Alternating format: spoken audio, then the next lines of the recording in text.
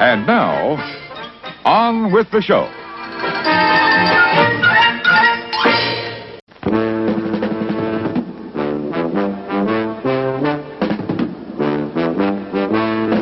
All right, Paul.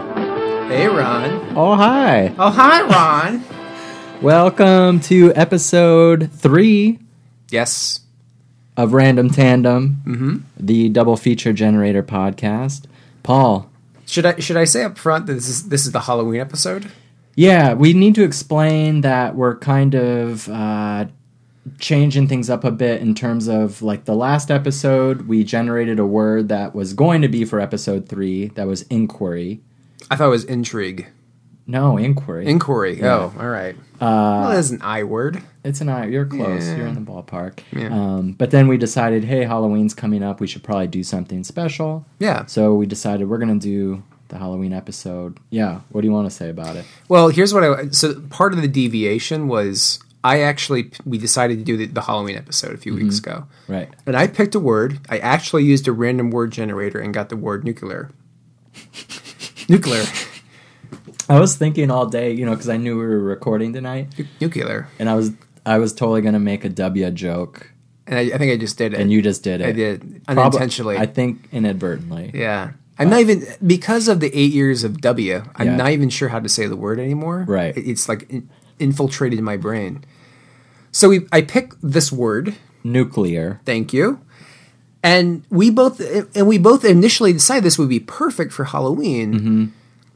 And then very quickly we started texting each other, oh dear God, we can't think of anything pertaining to this word that isn't just a dystopic, Right. horrible, Right. disturbing, my God, why kind of movie, with the exception of one, which I think you picked. We'll get there. Yeah, We'll get right, there. right. Well, just a little... I'm breaking kayfabe, ain't I? Yeah, a little bit. A little Wrestling bit. Sorry, nerds. sorry. Yeah. But yeah, so we decided to amend things a little bit. We have 3 picks this week. Yeah. Our regular pick, our second pick, and then a special pick for the word nuclear. Yeah, so each of us have 2 picks that are just kind of horror / Halloween movies, right? Right.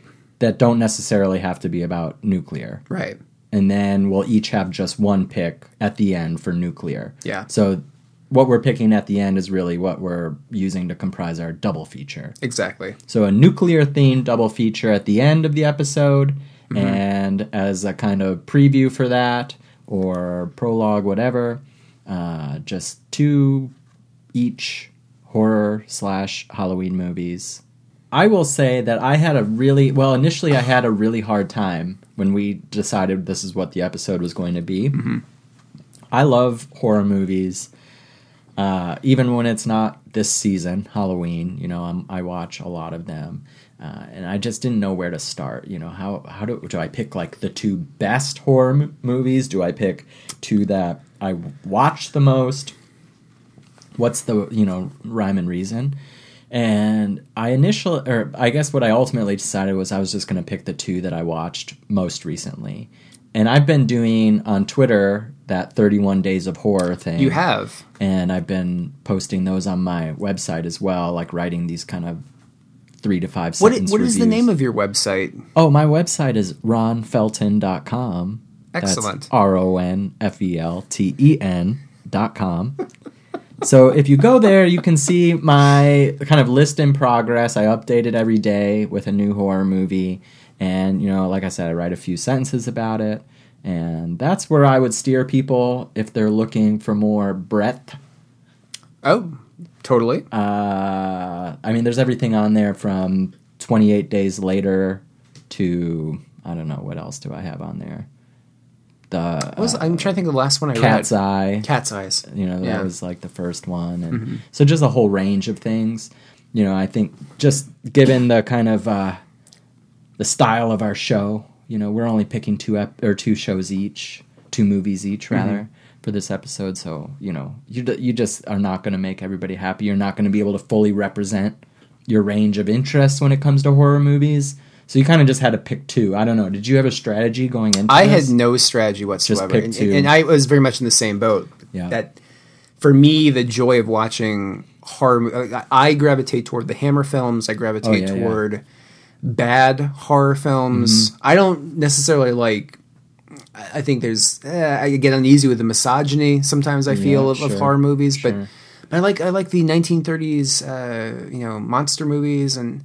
The Universal horror. I couldn't think the Universal horror movies, and so or just generally bad ones. I think I mentioned that, but so that was hard. Yeah, it was hard. So why don't we get into it? All right. Before we do, though, I have a correction to make. We have correction. The Random Tandem research department has alerted us. So obviously we record these episodes and then we have to mix them before we post them and stuff. So when I was mixing episode 1, I realized that I misspoke when talking about John Waters' Serial Mom. Oh. And I was talking about the stars of the film. And I, for whatever reason, I think I was just thinking John Waters. Yeah. So when I was talking about the stars of the film, instead of Sam Waterston, I said John Waterston. And I was very embarrassed when I heard that. And I'm sure there's like one person out there who caught it and just, my credibility went down the drain with them. So I feel compelled to correct myself. I meant Sam, not John. Jeez. Please forgive me. I was drinking at the time, so I didn't catch this mistake. Me too. I think that's part of the reason that happened. All right. You want to start us off? One of your horror/Halloween picks? All right. So I am I love silent cinema. Yeah. And so my first pick is F.W. Murnau's. I don't know the German. I can't do German pronunciations, but Faust from 1926. And it's his last German expressionist movie before he went to the United States, kind of escaping the rise of the Nazis they're but anyway, so like, but it's his version of the Faust legend and closer to the Goethe's Faust opera, and is one of the scariest movies I've seen, and not in the sense of believability. I mean, the guy is selling his soul to the devil, but just in terms of, how do I want to say this? Like, it's believable enough. Like if you kind of let your logic go and you suspension of disbelief, and you start to say, well, wow, that a guy in a medieval German town is an alchemist, and I could see this happening. The idea of, And one thing, I'm not sure if this is exactly what you're trying to say, so correct me if I'm wrong, but especially films and horror films in particular, that are set in the distant past, right? Before, like modern science and medicine as we know it today, where superstitious belief was a lot more common,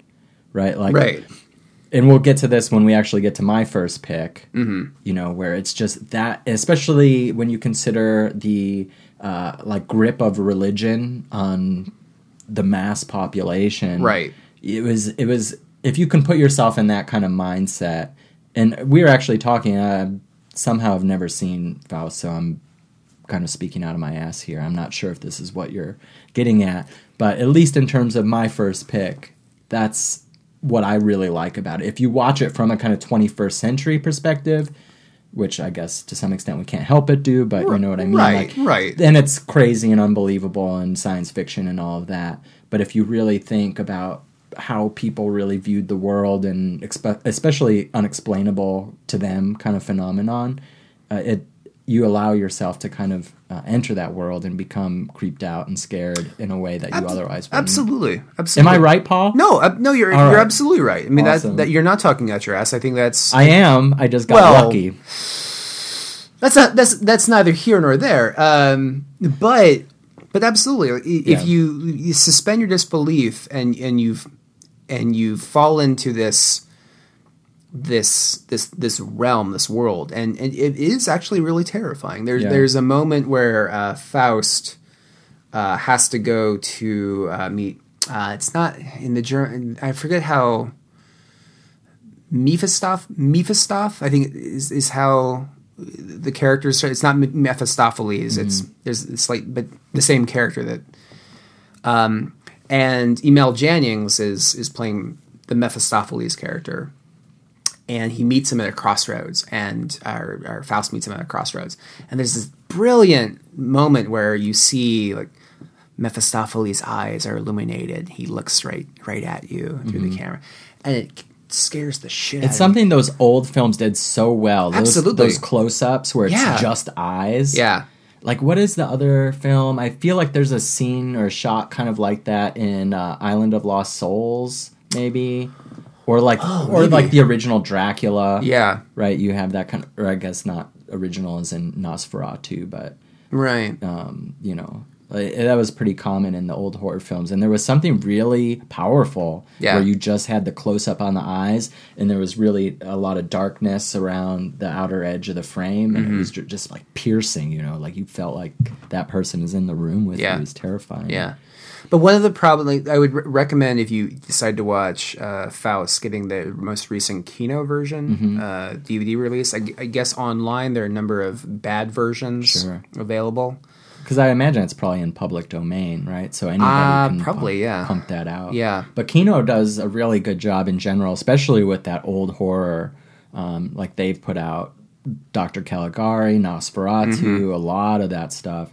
And they do a really good job cleaning it up. And as far as I've seen anyway, they put out the best versions. Yeah. I've got to check that out for sure. Yeah. Should we get to my first We pick? should get to your first one. My first pick is The Witch.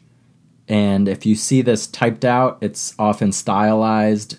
The capital W in Witch is usually 2 V's for some reason. Okay. I don't know why. I haven't really looked into it. But it's The Witch, directed by Robert Eggers. And as far as I can tell, it's his first feature. I know he's done some short films in the past, but I'm pretty sure this is his first feature.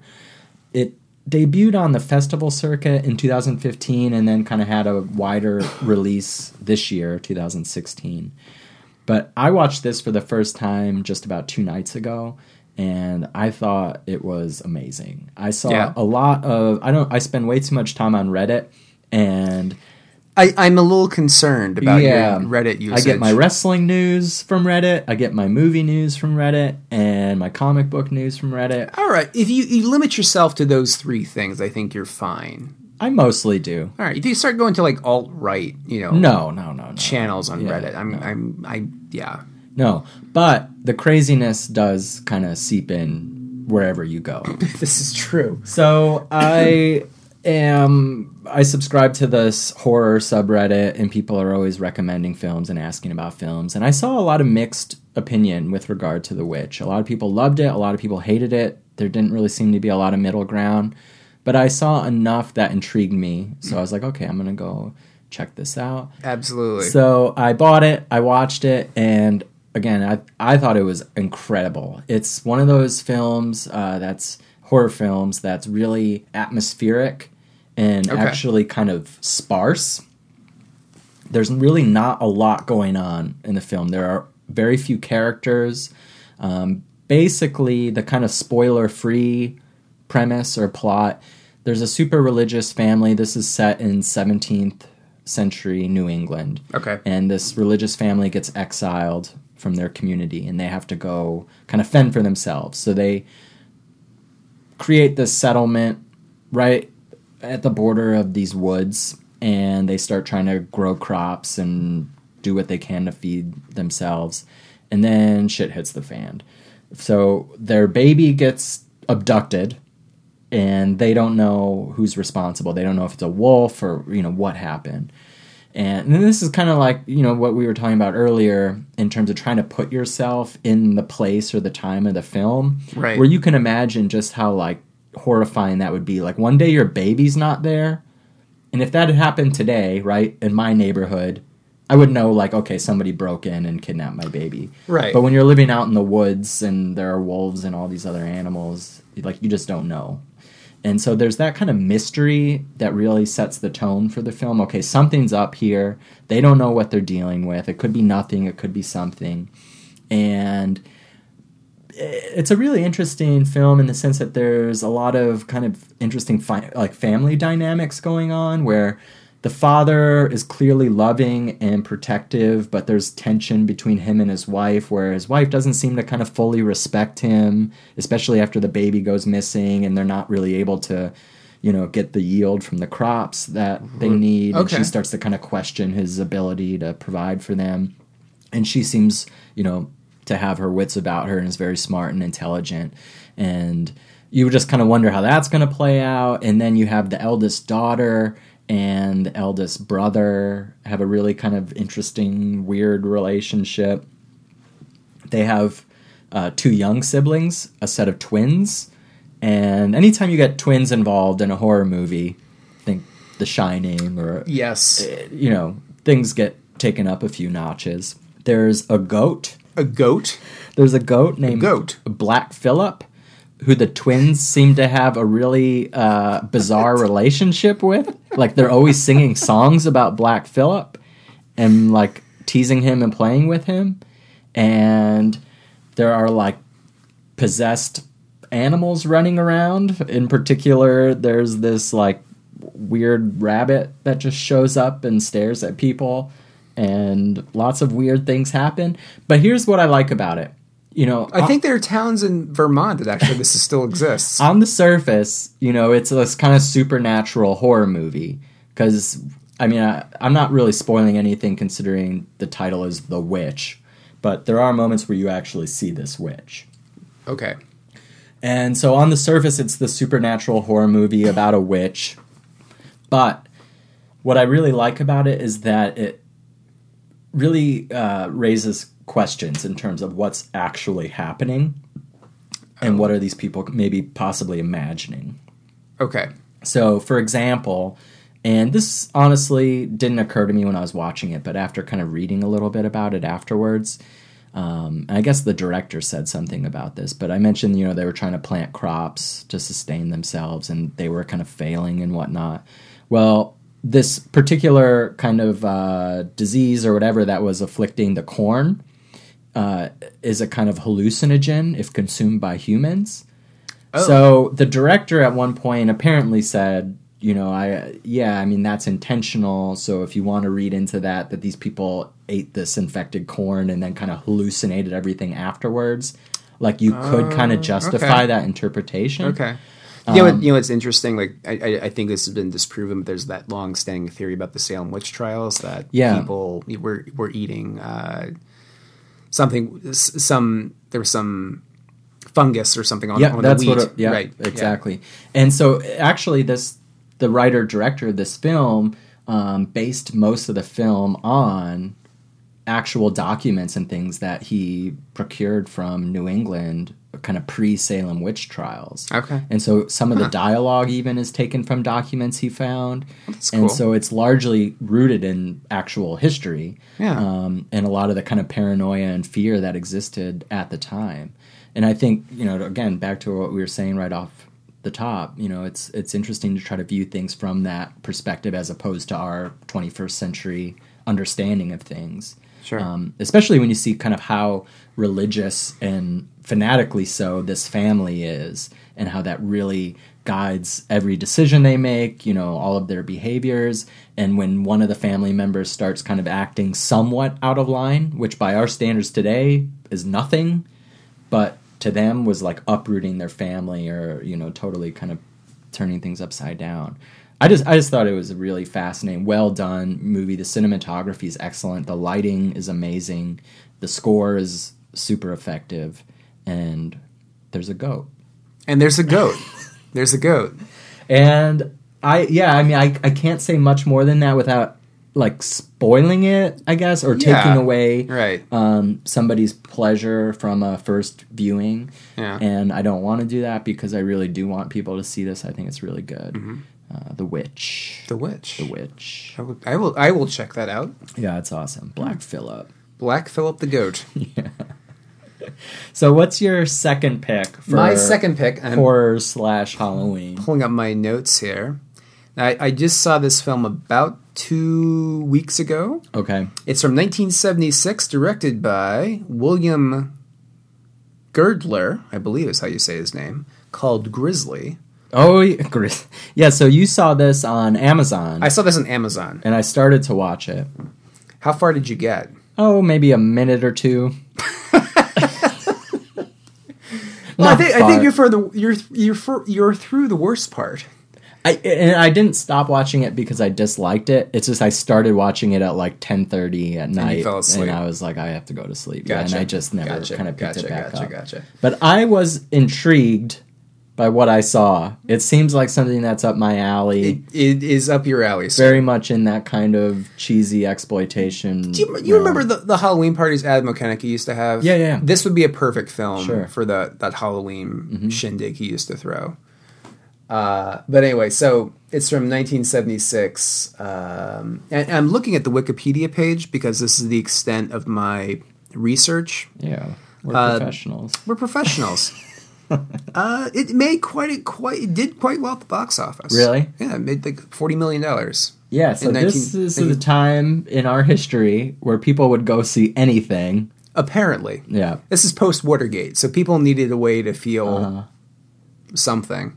Which will probably be similar to our behavior in 2017. Right. Yeah. Right. Just give me anything to get my mind off of whatever this is that is happening. Yeah. If it's a movie about a grizzly, let's go for it. let's do it. Let's go for it up. So, I don't feel like I'm going to spoil anything by describing this film. This is not The Witch. This is not I don't know, the 1980s discussion of Empire Strikes Back. Right. This is you've seen this. This is what you watch when you've been at the bar all night and you come home. I disagree. I very much disagree. This is a movie you need to watch at a bar. Okay. Or while drinking. Yeah.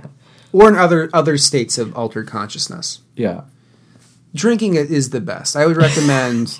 I like to imagine that you've tried out like several substances while watching this. I have. Different viewing sessions. I feel beer doesn't quite do the job. All right. It's a whiskey movie? I think this is a whiskey movie, maybe with a couple beer chasers. We should develop a scale based on like the best type of booze to consume while watching this. So The Witch, I'll give a wine.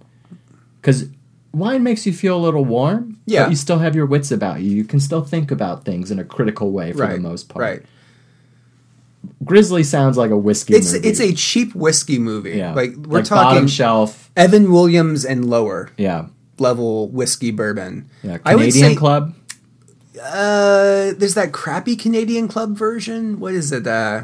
I think it's just called Canadian Club. It's all crap. No, there's something worse than Canadian Club, and I can't think of what it's called. But Old Thompson.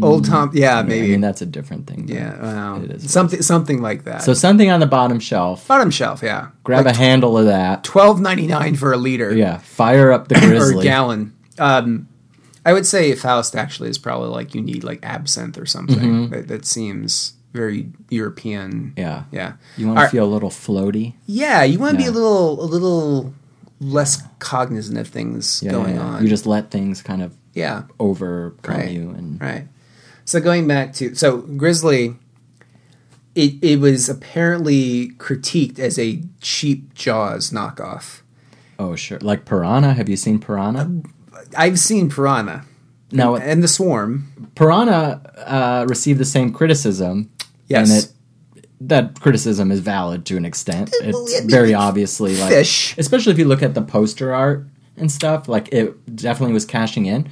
But Piranha, I think, is a great movie. In the way that it sounds like you're getting ready to explain. Yeah, all right. Grizzly. So batter up. So there's a national park. For the listeners out there, Paul basically just did the Kramer. Yeah. Yeah, the wiggly hand Kramer move. Okay. Yeah. So there's a national park, and there are a bunch of park rangers. One man is grizzled. He's gone through a divorce. There's a scientist. Does he have a drinking problem?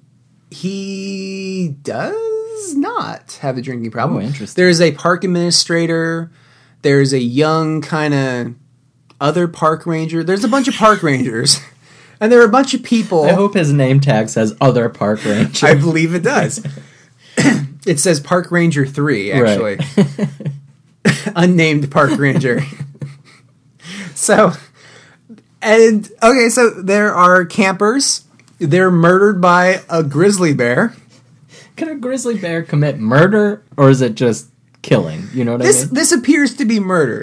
So the grizzly bear, like, demonstrates like capabilities of thought and planning. Okay, so the first murder that you see or killing, depending on your ideological position here. I've been watching a lot of law shows lately. Have you? Well, I watched like the Amanda Knox documentary. What did you think of that? I thought it was really good. I thought it was really well done. Yeah, I mean, it was weirdly having watched Making a Murderer not too long ago that it feels really brief, and I actually kind of like that. Yeah. But so going back, so the first killing you see, killing is from the perspective of the grizzly, like Jason, like a classic slasher movie, peering at the people from behind the trees, and the way the grizzly murders people is unbelievably hilarious.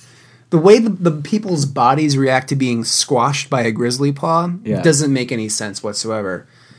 And then there are all these scenes of like people, like all these people, like in RVs, you know, in camping areas, and the grizzly will attack one, and then everyone's like watching the police and the fire and ambulance come. Okay, and then it's like, well, someone was just viciously killed by a grizzly. We're all going to stay in the park.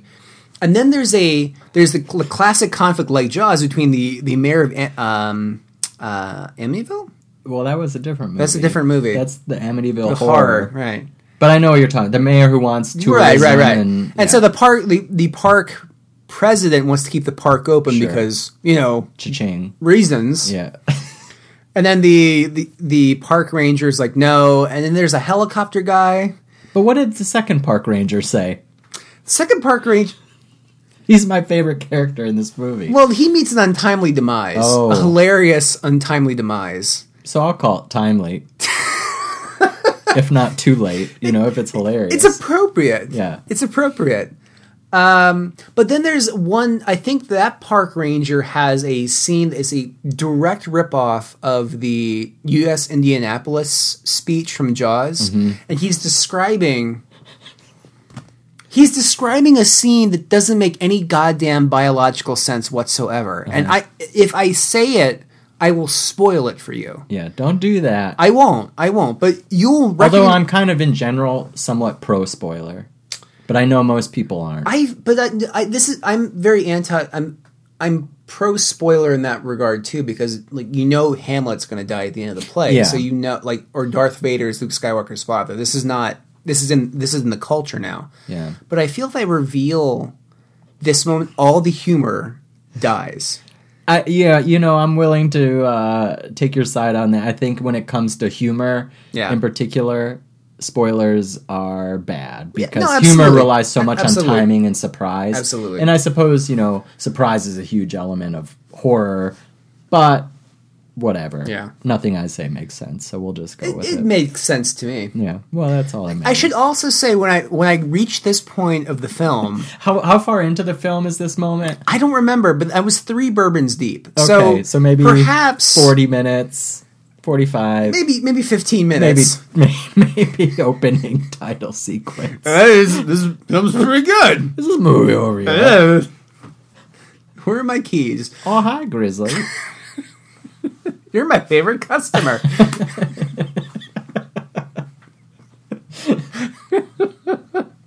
And there's no consistency with the size of the bear either. Like, points to describe him as 18 feet. Other times it's like 20 feet. One guy hypothesizes it's like a holdover, like, giant cave bear from the Pleistocene era. Like T-Rex. Yeah. Like T-Rex size bear. And then they actually see the bear, and it's like a normal size grizzly bear. Yeah. So it's underwhelming. It's yeah. But this is a complete waste of like 90 minutes. I want them to re-release this on DVD, and that's the quote on the front. This is a complete waste of 90 minutes. Do you remember? I was actually, my review of Youngblood was actually on IMDb for like 2 weeks. Oh, I probably uploaded it. Oh, you did? Yeah. Okay, all right. Well, I was excited there. Why, you think that happens by magic? I do a lot of work here behind the scenes. I'm uploading You're stuff. doing everything. Yeah. You're bringing snacks. So, this is a 90-minute movie that feels like 3 hours. But in a good way. But in a good way. Okay, Grizzly, Faust was your first pick. So that in itself is quite the double feature. Faust Totally and is. Grizzly. You should watch Faust, and then, like, the palate cleanser is our keyword. We're big on palate cleansers here. Right. Okay, so my first pick for horror / Halloween was Witch, or The Witch, rather. Stylized with 2 V's. The Witch. Vivitch. Yeah. I don't know why they do that. I have to look into that. My second pick for horror / Halloween is Rob Reiner's 1990 film, Misery. Did you know Rob Reiner directed that? I was thinking it was somebody else, but now this, okay. Yeah. Yeah. So Rob Reiner, kind of uncharacteristic for him, right? I would say Rob Reiner has a very interesting filmography. He is a talented guy who probably doesn't get as much credit as he deserves in terms of being versatile and Absolutely. yeah, well-rounded. So obviously Kathy Bates won an Academy Award for her role in this film as a woman who stalks, kidnaps, and imprisons James Caan, who plays this novelist that, she's obsessed with. Right. And kind of like Witch, this is a small film in terms of having a pretty limited cast. Setting, right, is mostly in this room where she holds James Caan's character. And I think, for me anyway, some of the best horror films are like that, where all of your like you just feel it's really claustrophobic. Absolutely. And everything is just intensified because there's nowhere to escape to. And that happens, or that's a kind of a literal feature of this film, is his attempt to escape. And he's, physically trapped. And I actually just rewatched this the other night for the first time since I was relatively young, like teenager. And I was surprised by how much of this I remembered like vividly. Yeah. That was a long time ago. It's probably been close to 20 years since I've watched this. And I remember lines of dialogue. I remember scenes almost shot for shot. And I think that is a credit to how well made and effective this film is in terms of being like a suspenseful thriller / horror. I feel like it does everything right. Wow. Everything. Wow. Richard Farnsworth plays the sheriff, right? So the novelist, played by James Caan, goes missing during a snowstorm. Right. Similar to The Shining in a way, another Stephen King film. We have like these snowstorms that really kind of propel the action and the narrative. And interestingly, speaking of Stephen King, who wrote both of the books that these films were based on, apparently Jack Nicholson was offered the James Caan role in Misery, but didn't take it because he was, I guess, kind of worried about being kind of too closely associated with Stephen King after having been in The Shining. Oh. And another interesting kind of connection between all of these figures is that James Caan apparently was originally offered Jack Nicholson's role in One Flew Over the Cuckoo's Nest and turned it down. Weird. Yeah. Can you imagine either of these films with a different protagonist? Because Cuckoo's Nest is Jack Nicholson. Misery, aside from Kathy Bates, right. Of course, right, is James Caan. Like, he's so perfect in that role. I could see Jack Nicholson in it, but I can understand his because I could see Nicholson in it, and I think that'd be an interesting movie. But after having seen it a few times, with James Caan, like, I feel like he does such a good job with it that while I think someone else could do a good job, I don't think they could do better. I think that's my argument. Totally. James Caan is... Well, I'm still thinking about, from the last episode you were discussing, Dustin Hoffman was up for the role of one of the characters in Producers. Yeah, right. And then he left to do Graduate. Right. Yeah, and so it's one of those things, like, just imagining how these iconic films and these iconic film characters, how our perceptions of them would be different, or our... Totally. Yeah. Totally. So this movie, yeah, like I said, James Caan plays a writer who goes up kind of to this resort to finish a novel he's working on, and as he leaves, there's a snowstorm, has an accident. Kathy Bates' character, not so coincidentally finds him, drags him back to her isolated cabin, and pretty much tortures him / holds him hostage / captive, and forces him to do some things and against his will, and it's terrifying. To me, like, those are some of the most effective horror movies. I mean, we were just talking earlier about suspension of disbelief and all right. of that, but some of my favorite horror movies are the ones that are just utterly realistic. Like, you can totally imagine this actually happening. Absolutely. So we're going to take a quick break. We come back, we're going to have our 2 picks centered around or inspired by the word nuclear. Nuclear. Or as Paul says.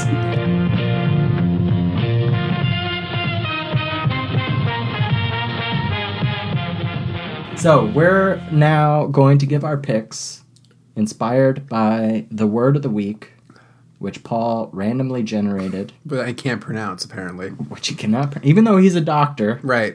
PhD. I have a PhD. He can't pronounce this word. It's only 3 syllables. Nuclear. And I swear to God, he tried to pronounce it correctly just now. I'm trying hard. Nuclear. Nuclear. Do you want to go first, Paul? I will go first because mine's far more depressing. Okay. Yeah. So nuclear. So my so I have a kind of an unusual pick here. I kept finding things that were just terrifying, and to me, like, growing up in the 80s, I mean, that to me that still haunts my nightmares. Is you could have a zombie attack, and that does not intimidate me in any way, shape, or form. Ghosts do not bother me Because they're not real. because they're not real. But I know what you mean. Yeah. Yeah. But so- there was and so a this very real nuclear Yeah, threat. and so for me, like this limit to suspension of disbelief is I can always reassure myself that this is fake. Right. Right. The thing with nuclear war films is that it's plausible. So I picked it's available on YouTube. It's a series of shorts, but it's often considered to be one long film from the British government in the 70s and 80s called Protect and Survive. Why I picked it was I've always been a fan of things in the public domain. Yeah. In public service, documentaries or shorts from the 50s and 60s. And you go through the history of American bomb films, like, Duck and Cover the Turtle, Right, and sure. and those sorts of things that are parodied in The Atomic Cafe or satirized in The Atomic Cafe. So the difference between those often fall into the American versions fall into like the campy kind of realm. The Brits, Protect and Survive is abjectly horrifying. And I think for a couple reasons. One, it's British. And so there's a stiff upper lip mentality to it a little bit. It's partly animated. It's partly stop motion. Okay. So they'll have like a house that's obviously stop motion animation. The subject matter and the way they approach it is so matter of fact, but it's also conditional statements. And it's also, so here's an example. It's, if you have enough food, then you should ration it. Mm-hmm.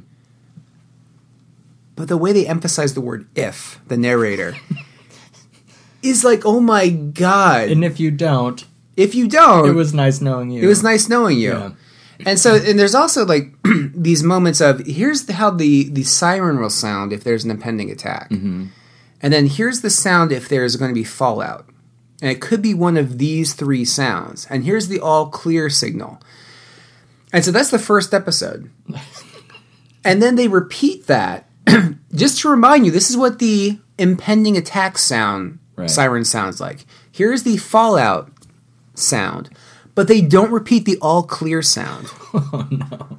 Yeah. So not very optimistic. No, and Brits, so yeah. I think there are like 14 segments of this. Okay.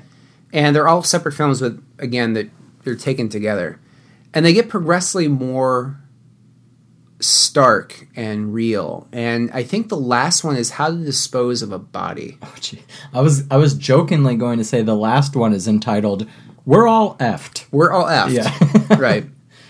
But yeah, it's like, wrap the body in gauze and then bury it if it's safe and mark it. But it's British. It's and so that's sort of very much like that. What's the damn meme of what is it, the Queen they used to have in the bomb shelters in World War II. Keep calm in Lemont, right? So there's that element to it, but it's also a very different, sort of much more honest. It's kind of like what you would see if you were a character in 28 Days Later or something. Right. Right, like if the government had been up and functioning and broadcasting. Yeah. And there's also the sound effects. And there's a repeated sound effect that I'm not going to describe, and I tried queuing it up on YouTube and I couldn't get it, but it's like this intercessionary music that is kind of eats at your soul after a while. So I would say watch this, and it's a really great historical document. So the name of your pick again? Protect and Survive. Protect and Survive. It's on YouTube. Is it on YouTube as one video? It's on as one video, so I think the video is about 56 minutes long. So that's convenient. Yeah. You don't have to go clicking around. No. Clickety-clack, a bunch of links. Nope. One place. Nope.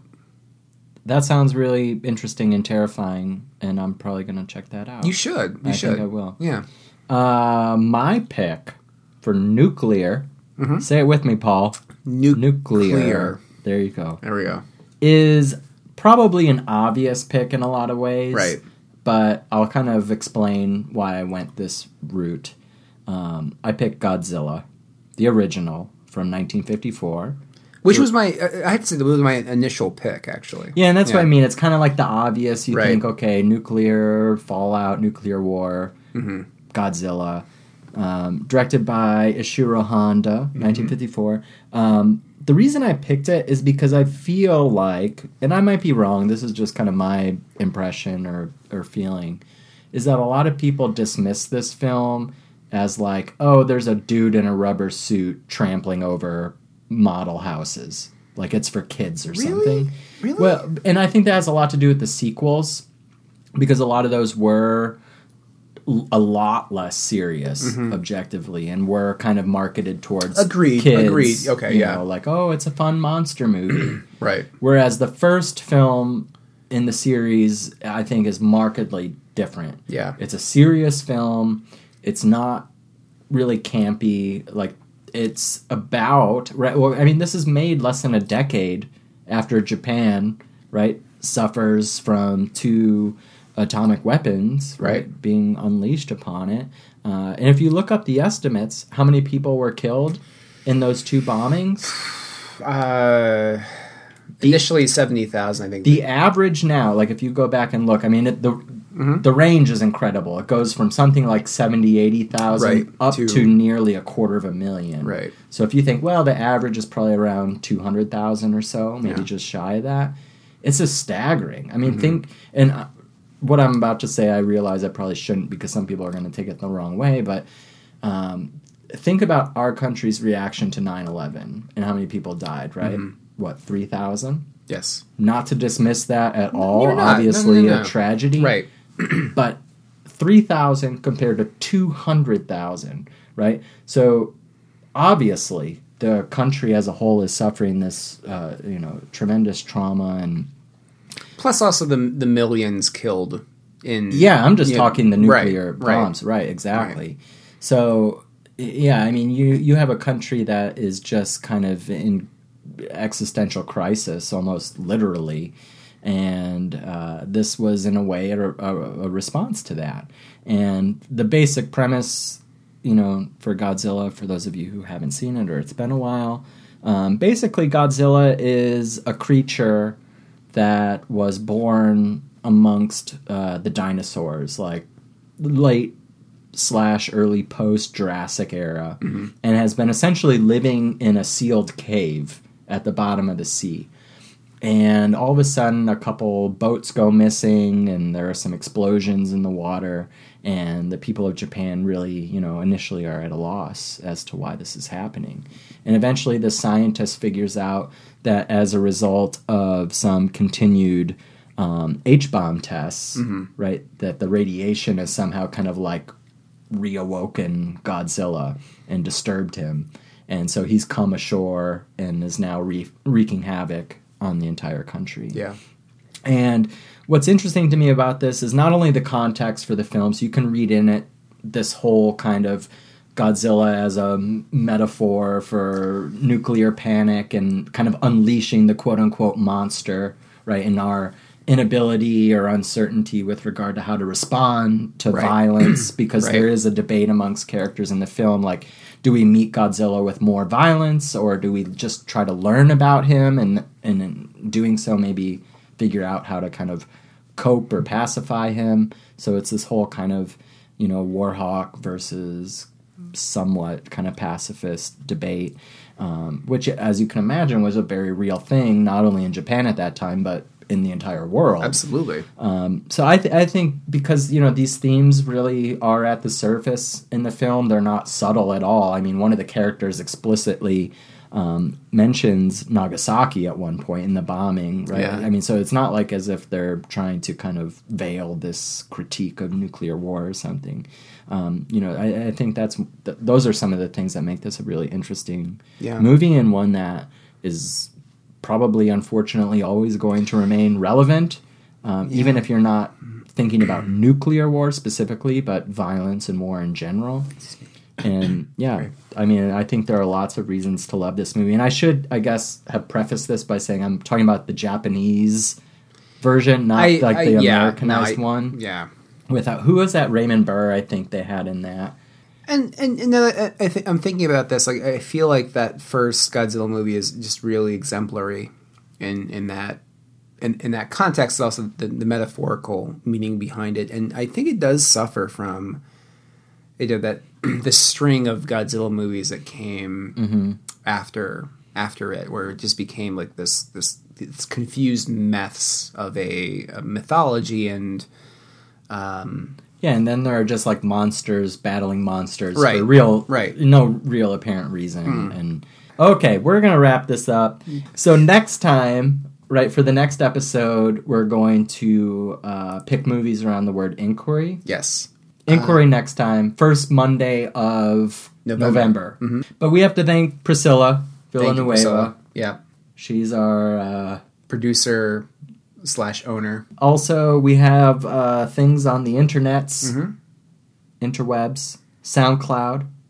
If you go to soundcloud.com/rantanpod, that's RANTANPOD. Paul, are you running our Twitter account? I am running the Twitter. How are things going over there? They're going... I'm going to have to check in with you every episode. Yeah, let's see how they're going right now. Okay, so while Paul checks the Twitter, I should also mention that this podcast is now available on iTunes. Search for Random Tandem Podcast, and you might have to scroll through some of the results, but you should find us there. Paul, do we have an update on the Twitter? I just posted something taping the Halloween episode. It's a bit off the walls. You can follow us on Twitter at Rantanpod. Please follow us on Twitter. So Paul doesn't get fired. Yeah. RANTANPOD. All right, Paul. All right. We'll see you next time. See you next time. And now, folks, it's time to say goodnight. We sincerely appreciate your patronage and hope we've succeeded in bringing you an enjoyable evening of entertainment. Please drive home carefully and come back again soon. Good night.